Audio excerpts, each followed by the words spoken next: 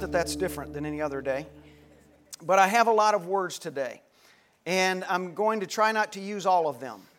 I'm going to try to focus on a particular section this morning and then move forward from that when we return.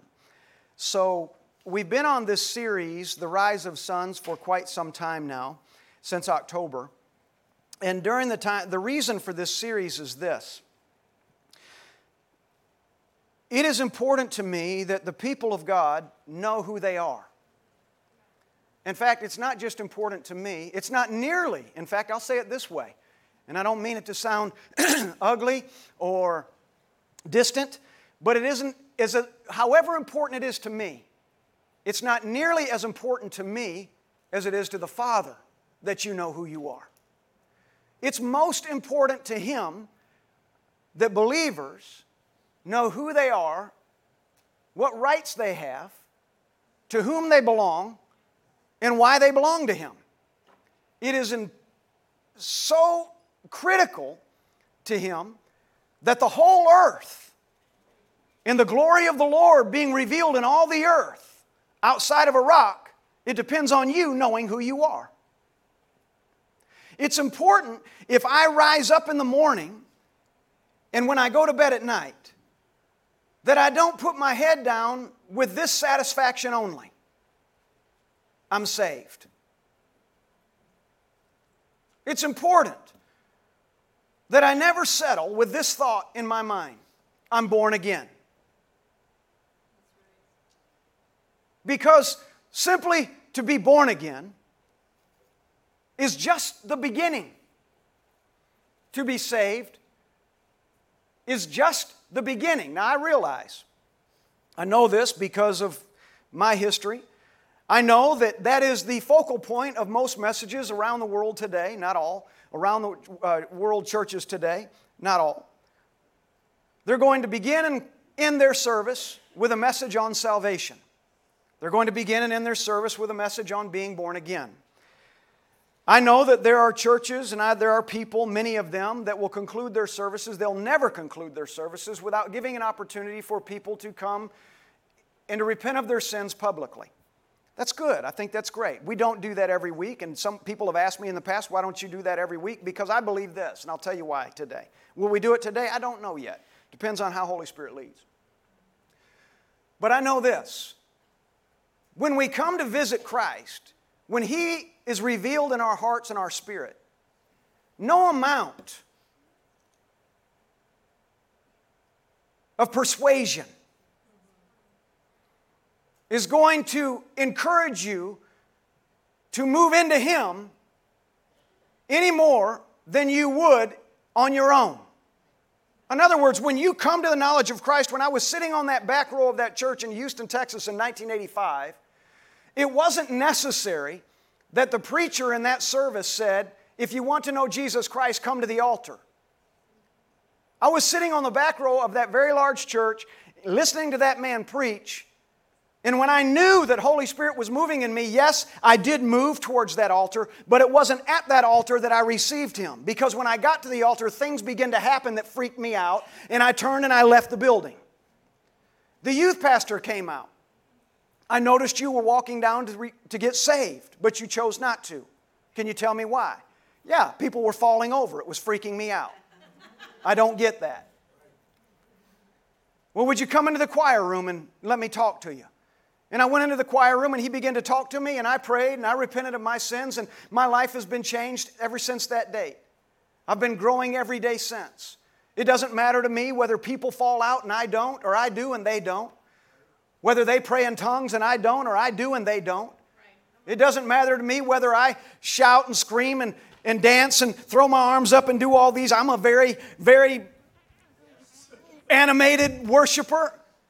Whether I do and they don't, I don't really think about what other people are doing. I think about, this is what I'm doing. This is how you're moving in me. And I'm really excited to let you know that I love how you're moving in me. And this is what I'm going to do. I'm going to throw up my hands and I'm going to express and I'm going to speak and I'm going to share and I'm going to lay down if I feel like I need to, kneel down, stand up, jump, twirl, spin. Whatever I need to do, I'm going to do that, and I'm not going to care whether anybody likes it or doesn't. Except you. Except you. Because I want to grow. and I want to know. So while some do and some don't, they give this appeal and what have you, I can tell you that I didn't need that appeal. I believe that this was true of me. I believe that as I sat on that back row in that church on that particular day, when I knew in my heart something was gripping me and saying, Steve, you are outside of the grace and the mercy, or you are outside of salvation, not grace and mercy, but you are outside of salvation today. And you're being invited in. Whether I'd ever gone to that choir room or not, before I left that parking lot of that church, my heart was going to be right with God because He laid hold of me. And I've got news for you today. If you're under the sound of my voice, and you are, if you're hearing anything that I'm saying today, and you are, God has laid hold of you. He's already laid hold of you. Now it's whether or not you recognize the grip, the hand that has been laid upon you. Do I see it? And will I receive it? So this rise of sons for me has been a journey of trying to prepare you and me, remind us that need to be reminded, or invite people in that have never known any difference into a place where it isn't just about being a good Christian that goes to church on Sunday and memorizes a few scripture or carries a Bible with them everywhere they go. Being a son is more than that. Being a son is knowing what has been laid up for me. Being a son is knowing who I am and the one who sent me. It's knowing that I didn't just come into this earth because my mama and daddy had a moment, but I came into the earth because I was sent. I came into the earth on purpose. Doesn't matter what it looked like. It doesn't matter what my genesis was in the natural. What matters is God had a plan. God had a plan for me, and He sent me on purpose. And He sent me because He believed, in every sense of the word, that when He sent me, He wasn't sending an orphan, and He wasn't sending a vagabond, and He wasn't sending an outcast. He was sending a son. In the same way that He sent Jesus Christ to redeem the world, believe what I'm about to tell you, He sent you to do the same. Now, Jesus was sent to redeem you and me into right relationship with God. You and I have been sent to redeem the earth, to rule and reign. That's what the Bible says. We've been sent to rule and reign over this thing and to bring it back into the conformity of Christ. To bring it back into its original intent and purpose. You and me. The problem with too much of the church today is, because if we don't know that we're sons, or we don't know what to be a son means, we simply move throughout our day, throughout our cities, throughout our neighborhoods, our homes, our jobs, our state, our country. We simply move in and out of our days, and we move along believing, as long as I know Christ, I'm good. And I'm going to leave everything else up to Him. That's not the nature of a son. Now, that's the nature of a believer. I believe God for me, but I'm going to leave the rest of it up to Him. But the nature of a son is, the whole earth is my daddy's, and everything in it. And if I'm not just a believer, but I'm also a son, and I recognize who my daddy is, I'm going to exercise some authority that comes with being a son. And when I see what belongs to the Lord and everything in it being violated, I'm not going to act like it's okay. If someone is stealing my daddy's sheep, I'm going after the wolf. You hearing me this morning? If somebody's attacking my daddy's house, if someone is bringing deception in, I'm going after the witchcraft. Is anybody hearing me today? Something about being a son. Everybody say that with me. There's something. In fact, say it this way. There's something great about being a son. Now do this. Put your hands on yourself and say, Father, open my eyes and let me see. I want to understand I want to grow. I'm not an orphan. I'm not a vagabond. I'm not an outcast. And I'm not a left behind. I'm a son. I'm a son. Amen. So I received a letter this past week from someone here in the house. I'll tell you who it was. It was Peter Renault. And Peter, I want to thank you for that letter. But I received a 15-page letter, 2 sides, single-space typed. It took me 3 days to read it, but it was wonderful. But I received, it was so good. So received this letter from Peter this week. And he added his personal insights on sonship. And he was sharing some things from, his childhood and history and just the journey in his life as a son of God. And he was sharing some of what he had understood and didn't understand.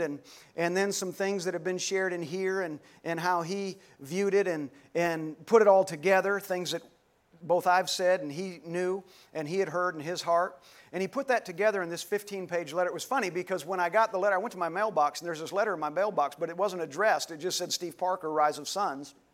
And I thought, what in the world? Now, my first thought was, well, who's leaving the church? Because it's happened before. It's fair. And and I didn't know it was from him. And then I opened it up, and the first thing I did was I went to the last page to find out who this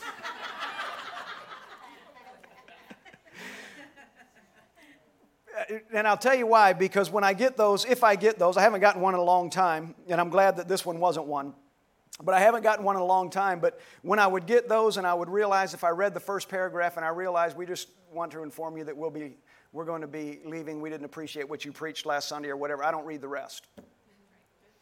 I just take them off the mailing list and go on, come in and preach next Sunday. So I went to the last page and I saw that it was Peter, and then my wife said, is it good or bad? See, in ministry, you got to understand, in ministry, you begin to, I'm an open person. Yeah, I'm an open book, so I just talk out loud. So, this is just Steve. What you see is what you get. And I said, I don't know yet. I said, I just found out who it's from. And let me read the first couple paragraphs and we'll know whether they will be with us anymore. And I began to read, and I was moved by so many things that Peter said, and I'm going to be addressing some of those this morning. I actually asked Peter if he would teach some of the things that he shared in the letter, but he was more comfortable letting me address some of these things, and I appreciate that. Thank you, Peter, for writing. Thank you for bringing that to me. I can't see where everybody's at, but thank you.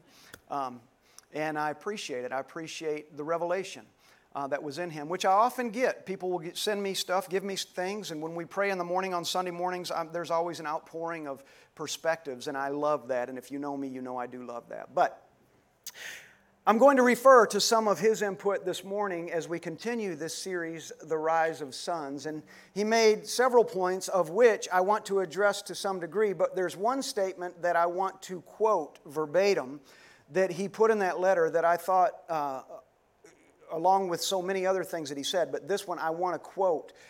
It's profoundly true. It says, quote, God encrypts things on so many levels because it is meant only for those whose heart is in the right place and have eyes to see and ears to hear. What Proverbs 25:2 is saying is, God is truth. Seek the truth and you shall find it, meaning Him. And then you will know who you are, your true identity. A child of God, a son, royalty. And the truth will set you free if you know that the Father is your daddy and you are your daddy's son. I added that part. And the truth shall set you free, meaning after this transformation, you are no longer a slave. Amen. Well put. Well said. I can tell you today that when we began this series in Malachi 1 back in October, and Yahweh's word to Malachi was a word concerning the people of Israel. And He was not pleased with, I'm just going to generalize it, He was not pleased with their ways, and He lets them know why in Malachi 1, actually all of Malachi, lets them know why He's not pleased with their ways. But here's the thing, here's the profound part of Malachi verses chapters 1 through 4. he begins to deal with the people of Israel in chapter 1. I'm summarizing. Yahweh uses Malachi to speak to the children of Israel as a whole, generally speaking. But he goes on as you dive further into Malachi, he says, I'm upset with you. We're going to read it in a minute. I'm angry with you. But this is why. It really falls on the preacher, because the priests have come up short. They have not been truthful with you. They have not told you the whole story. They've withheld things. I was sharing this morning with the church that I got saved in. I remember this vividly, and I was thinking about it this morning as I was preparing to come in from my house. And I was remembering back when I got saved in 1985, and I ended up living with the pastor and his family for some time. And during the time that I ended up living with them, on Saturday nights, every Saturday night, I have this vivid memory. I could be sitting at the dining room table with a cup of coffee, and the pastor of the church would come out with a box full of sermons. And he would set the box on the table full of sermons, and he would peruse that box of sermons until he found one that he would feel like, oh, this will be really good for tomorrow. And the sermon might be dated from 5 years ago, or 10 years ago, or a year ago, or whatever. But he would pull out this sermon that was a regurgitated word from a long time ago that may no longer hold its power. May no longer hold within it the anointing to do the work that the Father sent it to do originally. Is anybody hearing what I'm saying? But I didn't know any different. I was newly saved. They took me in. I sat at that table and I watched him do this. And then some years later, when I knew I was called into ministry and I went into evangelism and traveled and I was gone to different churches, in the first year or two that I was evangelizing, I did the same thing because that's what I learned. So I had these messages that were routine messages that were good, and I knew that people would get saved if I preached these messages. So I would write these particular messages. One in particular was titled "When Blood is Not Thicker Than Water," and I would preach that everywhere I went, and I would preach that everywhere I went for this reason. Just bear with me. Don't count me as a loss. Don't be disturbed. This is where I was. I'm not there anymore. But I would preach that because every time I would preach that particular message, many, many people would come and give their heart to the Lord. So I came to this conclusion. Within this message, God is really releasing something incredible to these people. So no matter what church I was in this week, when I went to the church the next week, I knew that on Sunday night, it had to be Sunday night, because the people that came on Sunday night really wanted to be there. So on Sunday night, I was going to preach, "When blood is not thicker than water." I could recite that whole thing to you right now. I won't, but I could. The meaning is still true. But the anointing is only present at its appropriate sent time.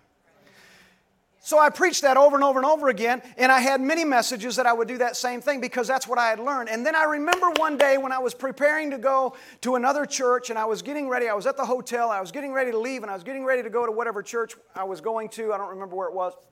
I'm getting ready to go to that church, and Holy Spirit, in my heart, I heard Holy Spirit say, "Not today." Man, you just messed me up because I don't have anything else. This is what I've got. I learned that you pull it out of the box. And if it worked then, it will work now. That's what I learned. So you're messing me up if you're telling me not today. So in my heart, I'm having this little argument with the Holy Ghost. And I'm just really having a hard time. You know what? People will get saved with this. If you make me preach something else, no, they might not get saved. And then I have this thought. How many really did get saved? Are they still there? Was it just an emotional moment? Or was it a life moment? And I'm having this dialogue. Ultimately, he won. And I put together something, I don't remember even what it was. And I preached it. I never again preached another service. Evangelizing every single week, 3, 4, 5 days a week in different church. I never preached the same thing twice. Never did. Every time I would get up every day and I would say, "Holy Spirit, what now? What now?" And I'd go into that service and I would release that word, whatever it was that He had given me for that time. Now, there were times when Holy Spirit would say, Steve, I want you to go back to this message for this house this day. And then I would bring that at some point later. But almost never did that ever happen. It just wasn't His way. In this house, 24 years ago, when we had our first service in our living room at 779 Superior Street in Deltona, Florida, and those few of us that were gathered in that living room in that day, and we're sitting there, the message I preached that day, in my house first, I've never preached again. It's never been, now I may have addressed something in that, but I've never preached it again because He's never told me to preach that again. Has there been things that would be similar to that? Maybe so. But with the right anointing, the right time, the right purpose. Because God is not a God that is limited in His ability to release revelation. He's so profoundly endless. Endless. For me to say I'm going to pull this thing out of a box and regurgitate this over and over again because it worked last time, it's going to work again.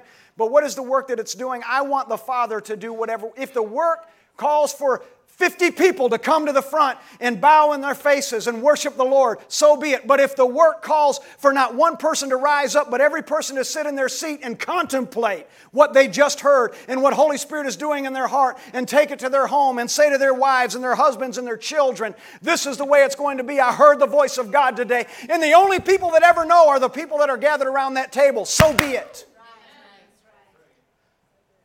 So be it. So, Yahweh is dealing with these folks, and He's speaking, He's using Malachi, and He says, I want you to tell Israel this, and I want the priests to understand it's because they're afraid to open their mouths. They don't know who they are. So if the leadership doesn't know who they are, there's no way the people are going to know who they are. So Malachi, begin to address them. I encourage you to read all of Malachi. We're not going to do it today. We're just going to read the first 3 chapters. No, I'm just kidding. We're going to read part of Malachi 1. Let's read it. Yahweh was not pleased with their ways, and He lets them know why. Peter Renault, I want you to know again how thankful I am that you sent that to me. I'll be addressing some of the comments that you made in that letter over the next few weeks. But today we're going to talk about birthright. We're going to begin by moving, I want to use the word slowly, but I don't know if that's the right word, but we're going to move into, carefully, into an understanding of birthright today, very shallow, and we're going to get a little deeper as we go over the next couple of weeks. But Malachi chapter 1, verses 1 through 5 says this, says, the oracle of the word of the Lord to Israel by Malachi. I've loved you, says the Lord, but you say, how have you loved us? Is not Esau Jacob's brother, declares the Lord? Yet I've loved Jacob, but Esau I've hated. Let me read that part again. The oracle of the word of the Lord to Israel by Malachi. He said, I've loved you, says the Lord. But you folks say, but how have you loved us? He said, is not Esau Jacob's brother, declares the Lord? Yet I've loved Jacob. I've loved Jacob, but Esau I've hated. It was funny because Peter, when he was referring to this particular passage, he mentioned in there, he said, now, you know, it's interesting, and if you think about it from this perspective, it really does give you dimension on the depth of that statement. And he said, I don't know, is there anybody that Yahweh, hate is a big word. And he specifically points it at an individual. What could an individual possibly do? Yahweh was displeased with people. This is what Peter was saying in there and pointing out. He was displeased with many people, many generations, many tribes. He was displeased, but how many did he hate? He hated Esau. I've loved Jacob, but Esau I've hated. I have laid waste his hill country and left his heritage to jackals of the desert. If Edom says, we are shattered, but we are shattered, but we will rebuild the ruins, the Lord of hosts says. They may build, but I'm going to tear it down. And they will be called the wicked country, and the people with whom the Lord is angry forever. Your own eyes shall see this, and you shall say, great is the Lord beyond the border of Israel. Now, I feel like I know you, most of you, well enough to know none of us want to be hated. Not by our neighbor, not by people that we know or don't know. None of us want to be hated. I don't want to be hated. If I know that somebody hates me, I want to know in my mind, is there something I can do to heal the hatred? Why do they hate me? What have I done that's caused them to hate me? Is there something I can do to repair that, to mend that? If not, so be it. But if there is, let's work it out. We don't want to be hated. We want to be loved. In the natural. But spiritually, what about the Father? Do we want to be loved by the Father? How deeply do we want to be loved by the Father? Do you want it to be said of you by the Father? I love you, and I love you, and I love you, and I love you. None of us want to see the Father's finger in our face and say, I love you, but I'm going to point away from anybody in here. But you I hated. I loved you, but you I hate. Why did Yahweh love one and hate another? What would cause Him to hate? Is it simply a misinterpretation of words in the Scripture? No. Something occurred, something happened that made the Father realize you do not deserve what I have for you. You have gone so far to position yourself outside of my ability to love you. What was that? Let me define something first. Birthright defined as any privilege, any right or privilege to which someone is entitled to by birth, such as an estate descendable by law to an heir. Yahweh hated Esau because Esau counted his birthright of no value.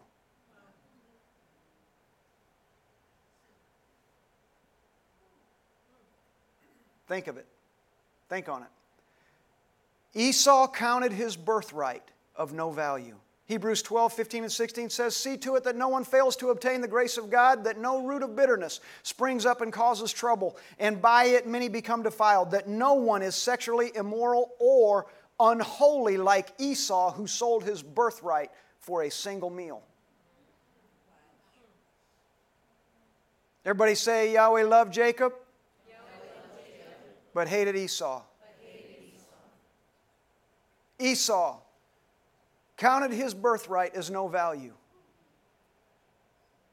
I want to say something to you and me today, and I'm not trying to condemn people. My words are never meant to bring condemnation. They're meant to bring clarity. They're meant to stir up, meant to cause all of us, including me, to want to press in deeper to know who we are. So let me say this today.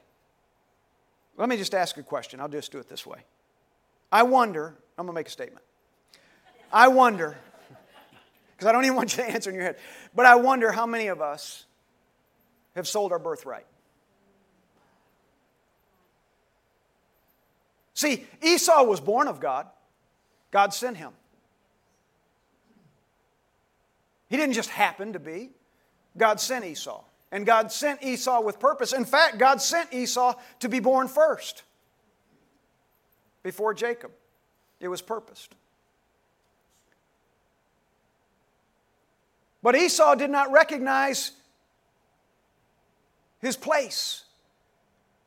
He didn't recognize what the Father wanted to release to him. Esau did not recognize that all of the kingdom belonged to Esau. So when he thought of it, it was just like, I don't need this. I'm hungry. Man, my stomach's growling. Just give me something simple. So give me, what do you got? A little bowl of soup? Give me that soup and I'll give you my birthright. Here it is. You can have whatever you want. Somebody might say, well, he might have been starving. I'm going to tell you something. I'm going to the grave with my birthright. You need to say that with me. Say, I'm going to the grave with my birthright. No, you need to say it again. Say, I'm going to the grave with my birthright. No rush, by the way.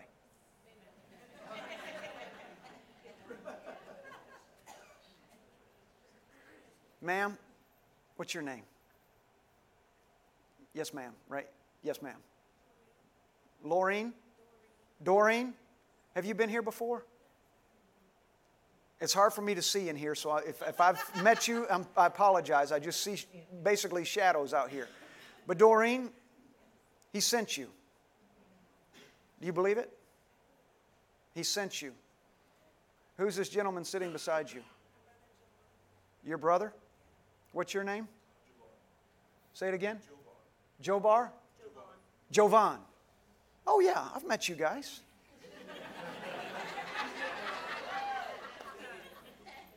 That's what happens. Have you ever met me? What's my name?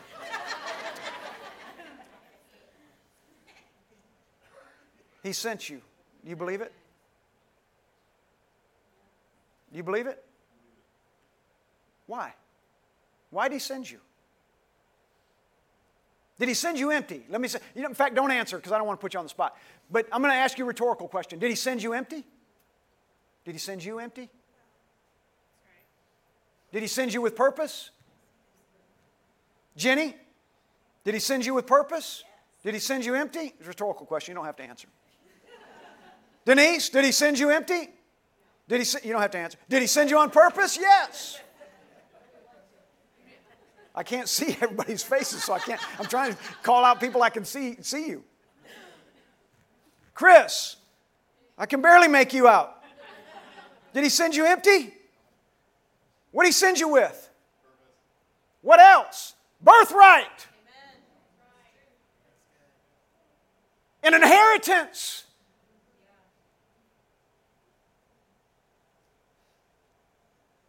What happens when we are sent into the earth and we come into this earth and the Father sends us and He has so much potential and so much hope and so much dream, so much vision for you and me, and He sends us and we walk the earth and we're happy to be believers, but never become sons. We're happy simply to be born again, but never become sons. We're happy to have a few scriptures memorized, but we never become sons. We're happy to know how to lift our hands and sing, but we never become sons. There's a deeper place than just singing. There's a deeper place than lifting up our hands. There's a deeper place than simply being born again. That's right. Come on. That's right. Esau was of God, but he forfeited what he was sent with. He forfeited what belonged to him. And I wonder how many Christians today are walking the face of the earth today believing, man, the inheritance is mine, but they've never become a son. They don't even know it yet. I wonder how many Christians, how many believers, how many born-again folks today are walking the face of the earth believing they have an inheritance, and yet there's nothing laid up for them.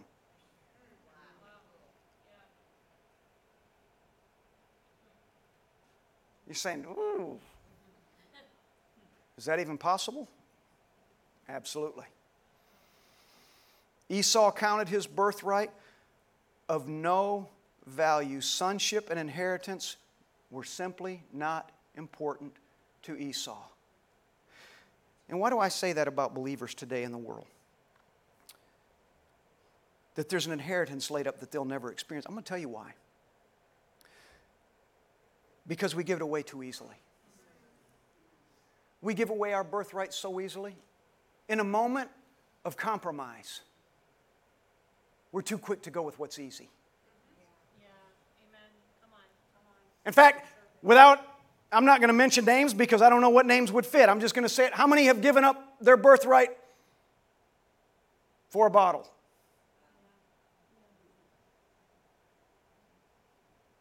How many in the church world have given up their birthright for somebody else's wife or husband? How many exchanged their inheritance trying to be somebody else's purpose? Is anybody hearing me in this room this morning? See, it wasn't important to Esau. Esau looked at this thing and he said, you know what, I know what this thing is. This is simply a piece of, an idea, a thought, but I don't know if I can live this thing out. I don't even know if I can uphold this. I don't know if I have the strength to do it. And all the while the Father's saying, Esau, you can do it, you can do it, you can do it until you give it up. The Father's calling you and me back to a place where we understand we have a birthright. Put your hands on yourself, say, I have a birthright. Oh man, yes you do. Esau was also called Edom in Genesis 25:30. It says, what is it? He was obstinate towards God. Obstinate means stubbornly adhering to an opinion, purpose, or course in spite of reason, arguments, or persuasion. I want to read again back here in Malachi chapter 1.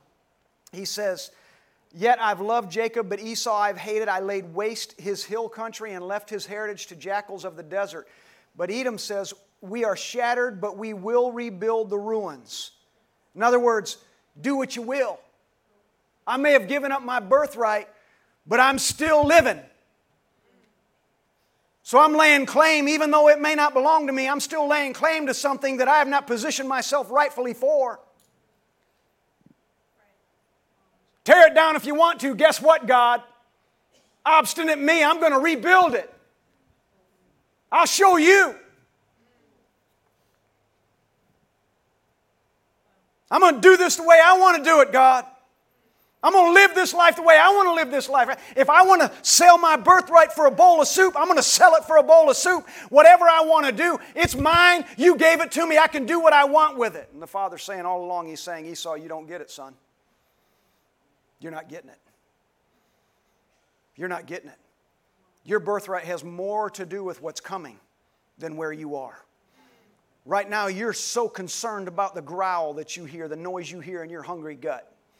But I'm more concerned about the people that will be impacted by your ability if you will trust me with what I've aligned for you.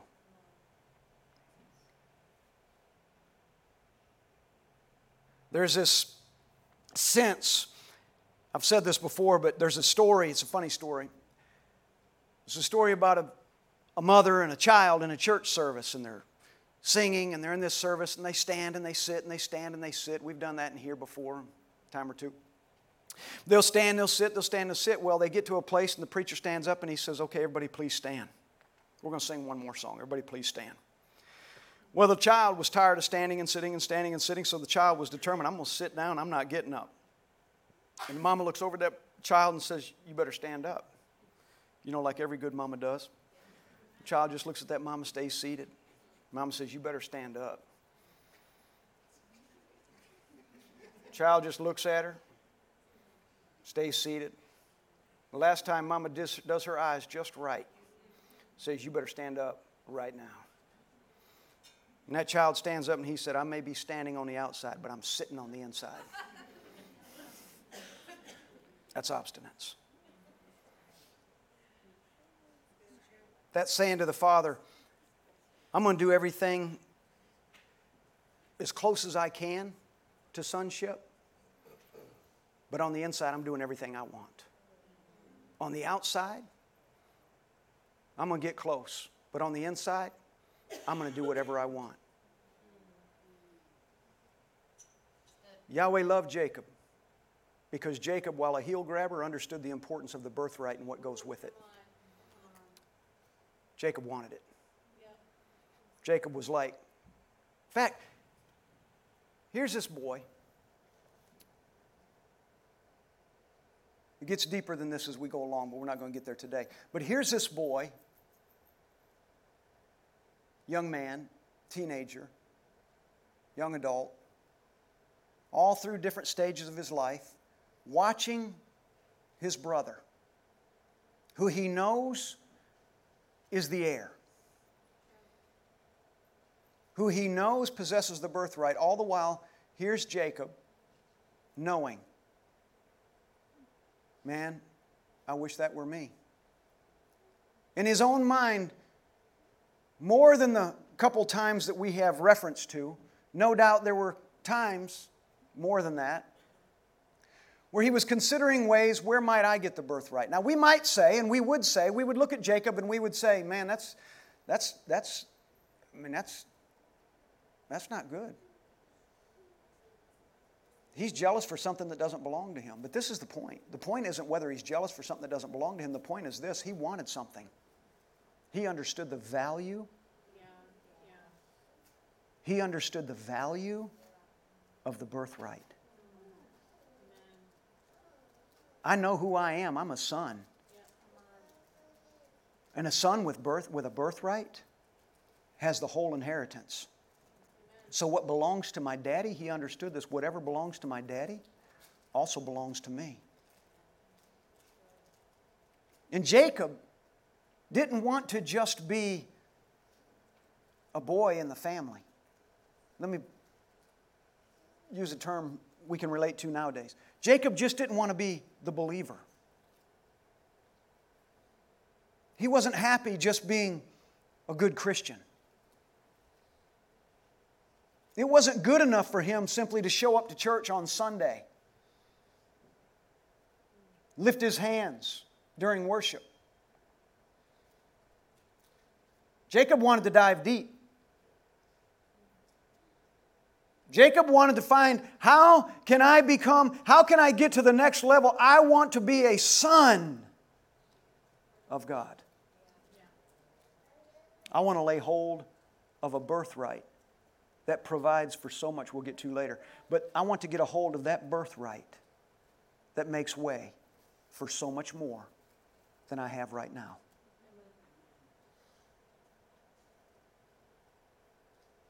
What does that mean for you and me?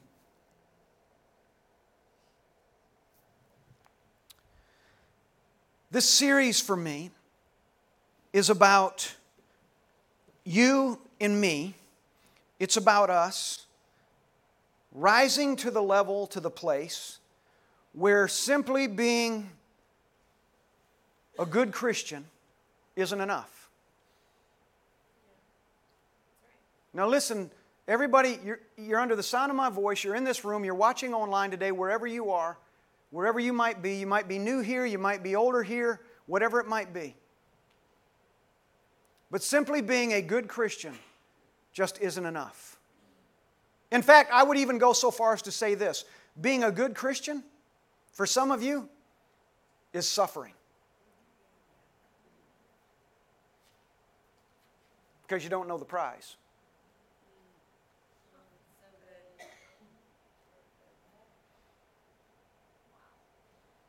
And we're proud of ourselves because we go to church on Sunday. We're proud of ourselves because we worship. We're proud of ourselves because we're faithful with our tithe and our offering. We're proud of ourselves because we serve in the house. We're proud of ourselves because whatever. We're proud of ourselves for those things, but we have not risen to the level yet of sons. So in our pride that we are good church members, we're in our pride that we're good believers, in our pride that we're good Christian, in our pride that we've received Christ, in our arrogance that that's all that there is. In our conclusion that we come to that this is all that He's going to give me, I'm going to serve Him, I'm going to say, you know what, I love you, God, you're amazing, but I'm just going to keep suffering through all of this stuff that I suffer through because that's the way it is for a Christian. Sonship isn't that way. Just being a good Christian doesn't give you hope.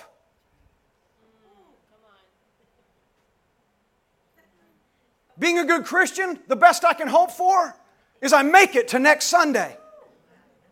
But being a son, the hope I have is the inheritance that comes at the end of today and the end of tomorrow and the end of the next day and the next day and the next day. Rising to the level of sonship.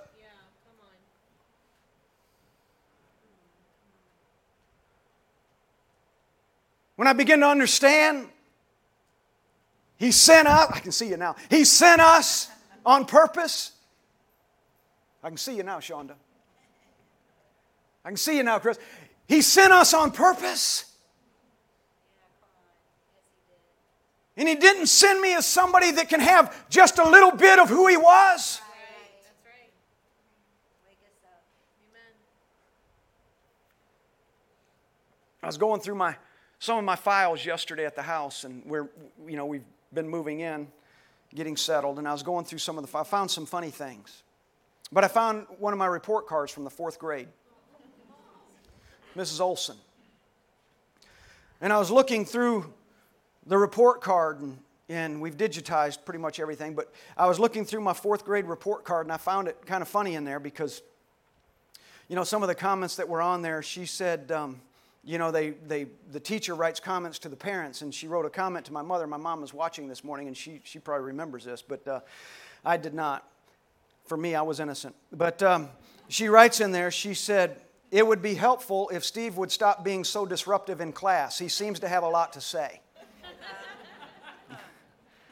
And I thought, as I'm looking at that report card yesterday, wow, I'm still that way.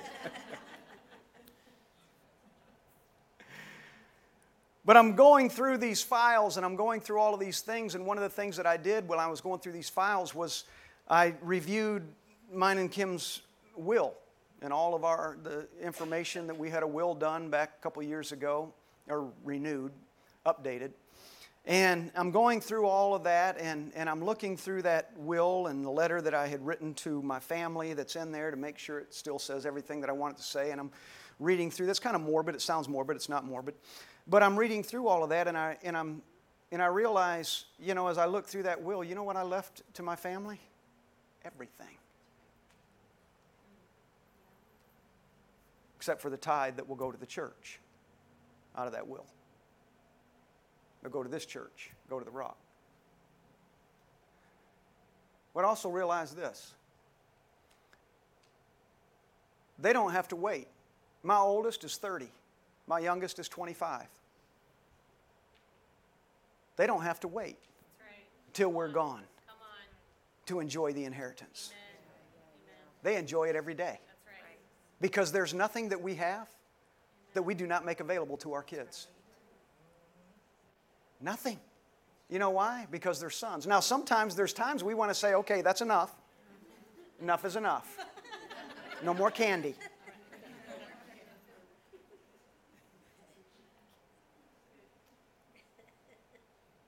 But nothing we would withhold.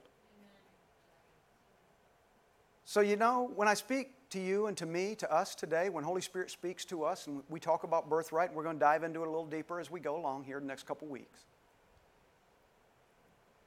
But just as an opening salvo this morning, you need to understand this. We're sons. At least we were sent to be sons. That's why we were sent. But I want to encourage you to do this. Ask yourself, what have you traded for sonship? What have you traded for your inheritance? What have you traded for your birthright? And don't even stop at asking yourself, but ask Holy Spirit to show you. Father, Holy Spirit, show me. What do I trade for my birthright? Because I want to be found in you as I am meant to be. And if in me there's ever been a selling or a trading outside of your purpose, forgive me. If in me there's ever been neglect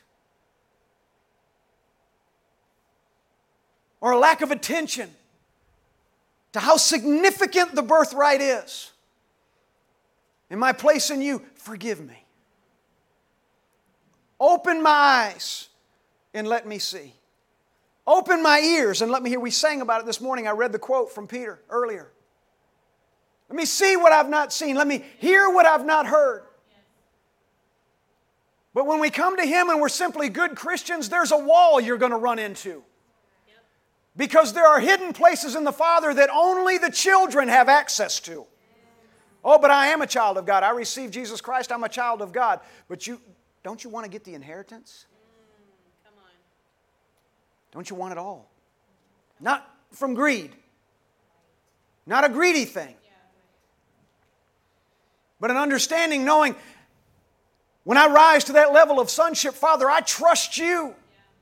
And my voice becomes a testimony. We were talking about it this morning. I become a witness. See, good Christians can hide that Christianity. Sons cannot. Esau could have tried all he wanted to hide the birthright from Jacob. He could have never hidden it because it was obvious. You came into this thing, you were sent as the firstborn, you have the birthright. No matter where you go, no matter what you do, if I don't even look at you, I know that you have the birthright, but I want to attain that. I want to walk in that. We give up, Shelby, so much. We give up so much because we trade so easily our purpose for the pleasure of the day.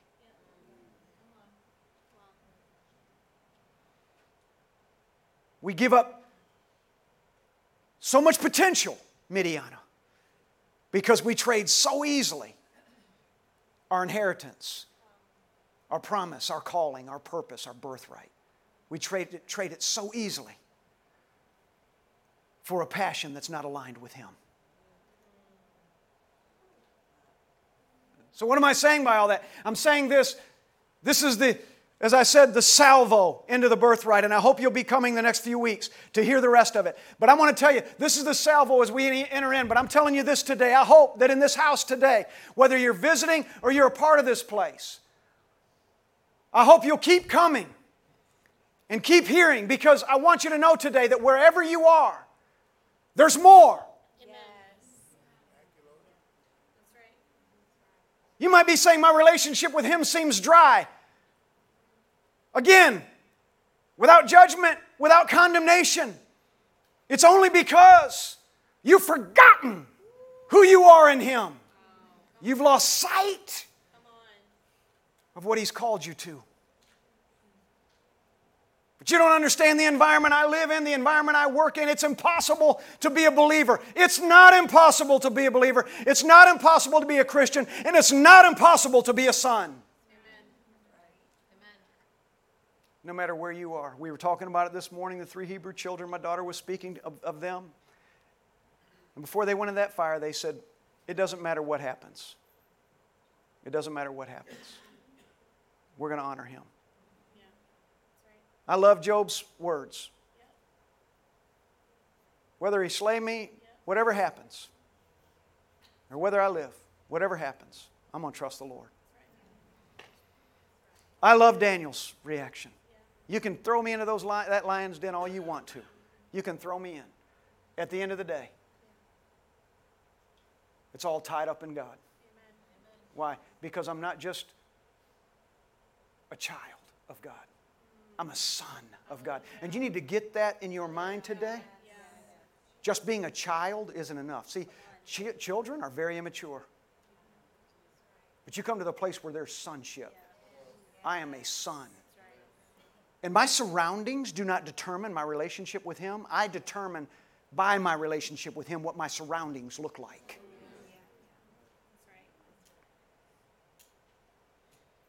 So I'm not going to trade anything. If you're in here this morning, Steve Parker, man, I'm hearing what you're saying. It's a little bit beyond me. It's right in the middle of where I'm at. Whatever it might be, wherever you might find yourself today, this is my hope and my prayer today. As I begin to share this word about the birthright, begin to talk about Malachi and why the Father used Malachi to speak to the children of Israel and then used Malachi to speak to the priests and to the leadership. Part of the reason most people, whether in this room or watching online today, don't know who they are in God is because leadership in the churches haven't been talking about it. Because they're afraid. Or they don't know. So they don't talk about it. One thing you're going to find about the Rock Central Florida, I promise you, if the Father gives us revelation, if He gives us understanding of Scripture, we're going to talk about it. And we're going to talk about it a lot. Until we've talked and said everything there can be said about it. That we know of, that He's given us. So, Father, I lift my voice. Stand with me in this house, if you would, please, this morning. I lift my voice over these people.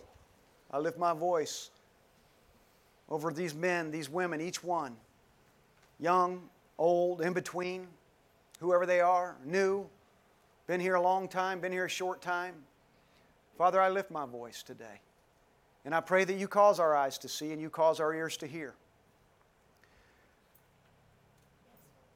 Let there be a sense in all of us, a rising up in all of us, to get beyond simply being a good believer, a good Christian.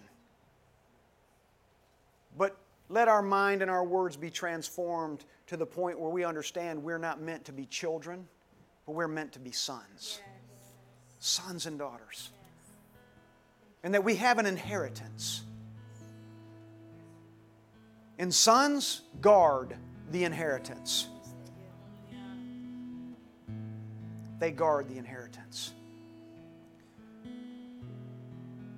Wherever people might be today, whether in this building or online, Father, I pray for them.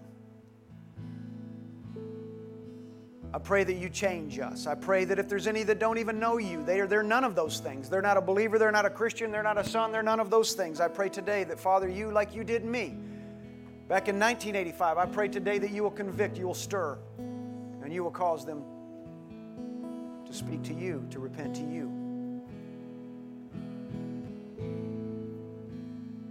Bring us to a place of sonship where there is no compromise, no room for compromise in us.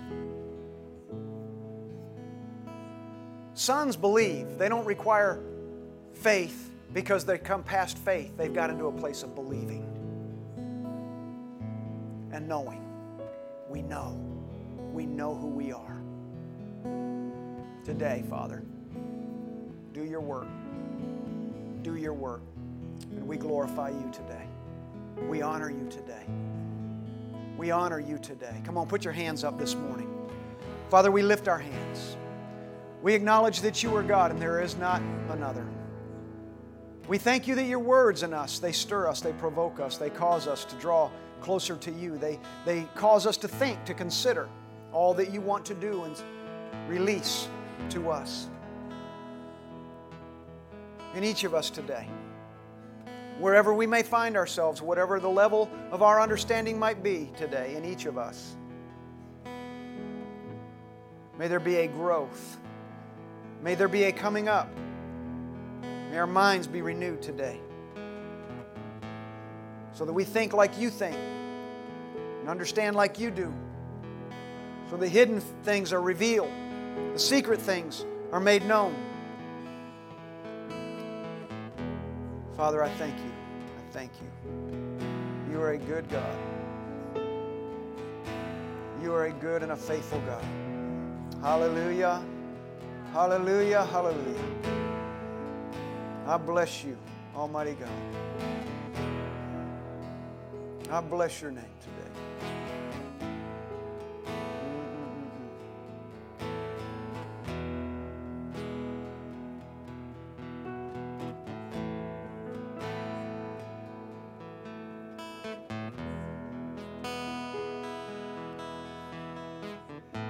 Thank you, Father.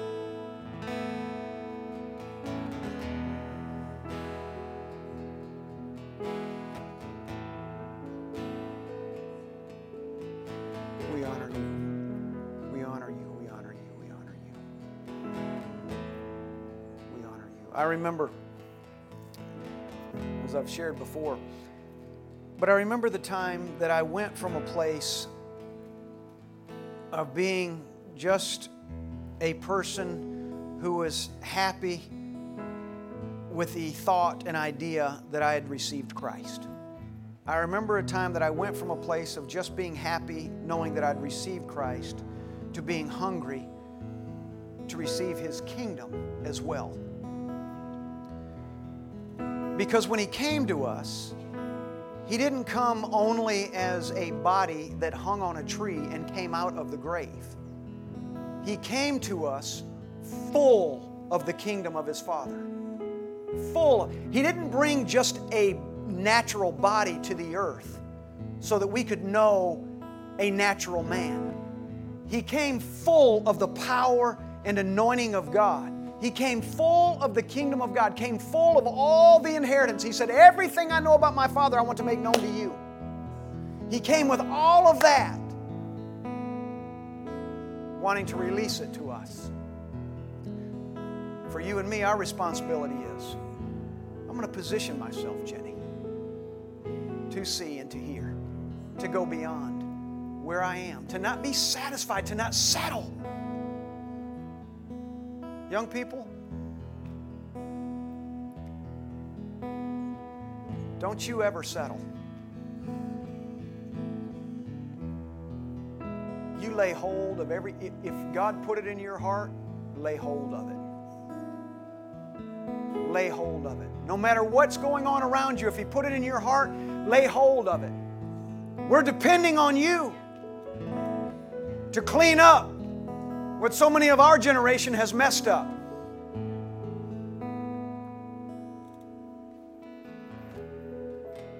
Hallelujah.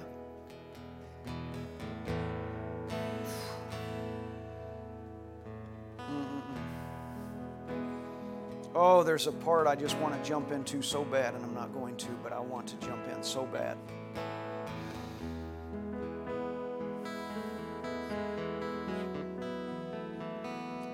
Father, I thank you today. I thank you today. Thank you, Father. Thank you, Father. Thank you, Father.